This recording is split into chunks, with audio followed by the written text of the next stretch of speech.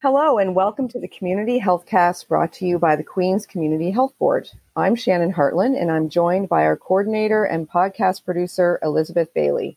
Hi, Elizabeth. Hey, Shannon. How are you? I'm great. How are you doing today? I'm good. I'm really excited about the topic for our podcast today. Yeah, I'm really excited too. I've heard some really great things and I'm looking forward to learning a little bit more. As we know, sometimes it's the little things that can really add up to support the health and well-being of citizens in our community. And today we have Grace Henneberry McNeil joining us, who is a current member of the King's Community Health Board. She's joining us today to talk about the Postcard Project, which was developed and initiated by a former member of their board, Tracy Matheson, who was also at that time when it was initiated part of the Central Kings Community Health Board. Welcome today, Grace. I'm so glad you could join us. Hi, I'm so glad to be here. Thank you for having me. So we're really excited to learn more about this really neat initiative. Like I said, I've heard through the grapevine that it has been tremendously successful, and we're really interested in learning a little bit more.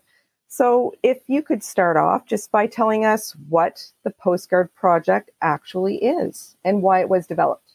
Yeah, of course. So basically, the Postcard Initiative or the Postcard Project is just a way for people in their communities to have an opportunity to reach out to elected officials, with anything concerning recreation and wellness, like recreation, community connections, housing, food security. So those are kind of our main pillars in the action plan for our community health board. So that's really what the postcards branch off of.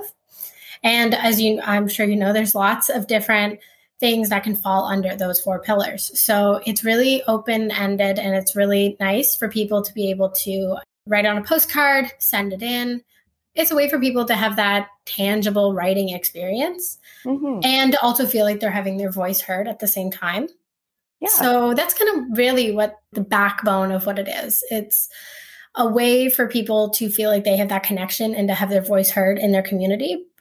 Okay, so can they just pick up any kind of postcard and send it through, or how does that actually work?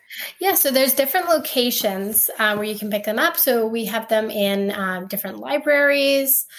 Sometimes they're brought into schools. So we kind of try to get them into different events. I know they were present at Homeless No More, put on by the Portal. So just kind of different events around the community or venues or places that people can go into. Or it's a really great way. I know sometimes community health board members send them out just to friends, family, people that they meet. So just kind of that community connection piece, you can get them. Traditionally, though, I think they are more permanent in libraries. I know we have a few of them kind of present there.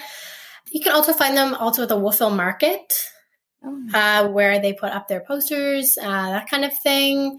So they're in various locations. They're really bright. They're really colorful. And they have pictures of rocks, I believe painted rocks that people had done during COVID on them. And so when you do send them in, they are paid postage. So it doesn't cost you anything. And then how it was started, I guess, because I know that was asked a bit earlier. Yeah, so this idea came from Tracy, who was a former member of the Community Health Board. And it really just happened over conversation, from my understanding. She was just kind of talking about it and going, like, wouldn't it be great to just have a way for people to express their thoughts, feelings, opinions, that kind of thing. And it actually worked out really well because with COVID, that's kind of when we were doing it, and that threw us some curveballs. But it was great because with postcards, you can still get them out to people, and you can still have that connection piece, and you can still have that advocacy piece without having to be in a room with a lot of people. So there was a lot of voices with these postcards without having to have all kinds of people together, which is kind of nice. What a great way to help support advocacy in the community. You know, if you're not necessarily as technologically savvy, and let's face it, many of us are not, even, you know, knowing who to connect with, to have those postcards kind of ready-made, and really all you need to do is write your message of concern or about your experiences, and that goes to the various advocates in the community. Is that how it works? Yeah, so whoever is kind of like different constituencies, stuff like that. And we did make a video. So if people were not super, because sometimes people are not super into politics, we're reaching out to younger people, that kind of thing. So we did make an instructional video that just kind of goes through step by step on how you can do this. So yeah, it just kind of goes through how you can find these people. So it's really nicely put together and just really simple ideas or what you might want to write, kind of what they're about, and then being able to find those political or elected officials. Mm-hmm.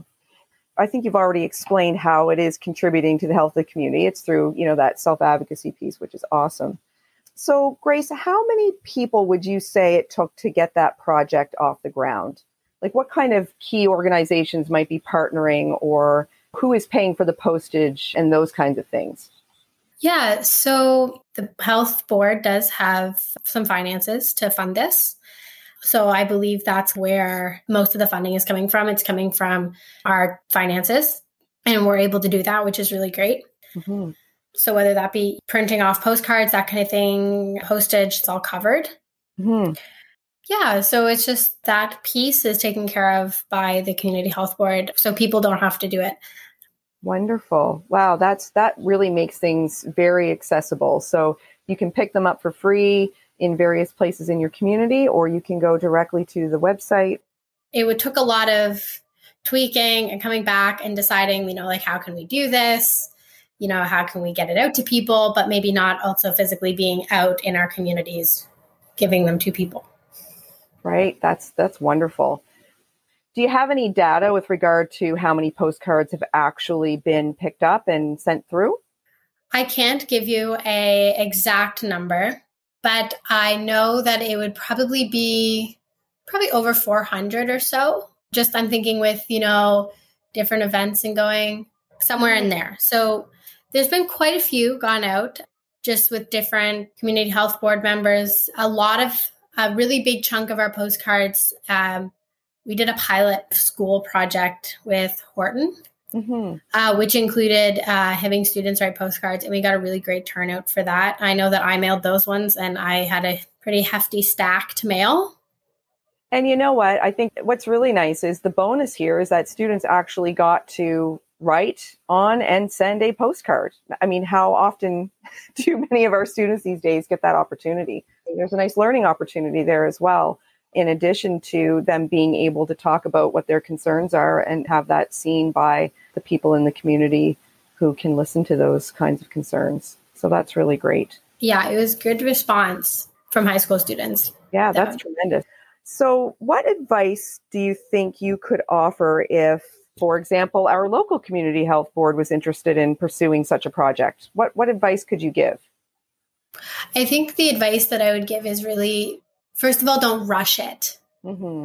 Just don't rush it and be creative, I think is kind of my two pieces of advice I would give. Because there is a lot of little things, like as simple as it is and as simple as the project is, and the idea of connecting people and inspiring people. It's also reaching out to different people. And while we're getting cards out, we're also making community connections. So it's really important that when you're partnering with people to build that relationship with people as well. So just take your time, take a bit of time with it. Mm-hmm. And the other thing I would say, is get creative. That's why it's awesome. We have quite a substantial subcommittee that meets, and it's great because, with changing times and everything kind of going back and forth, and, we're doing this, one day we hear one thing and then the next day we hear the other, and different restrictions. And it was great to have different people bringing in different ideas and finding ways to just adapt and evolve and going, oh, I never thought of this, could do it here, that kind of thing. Or, oh, what if we did it this way? So I think if you're doing it in a different community, also just it's a different community, it's a different place. So get creative and get to know your community and what your community would need from this project, which I think is probably the best advice I would give, is just make sure that you're making those connections and really just, knowing your community and adjusting to that.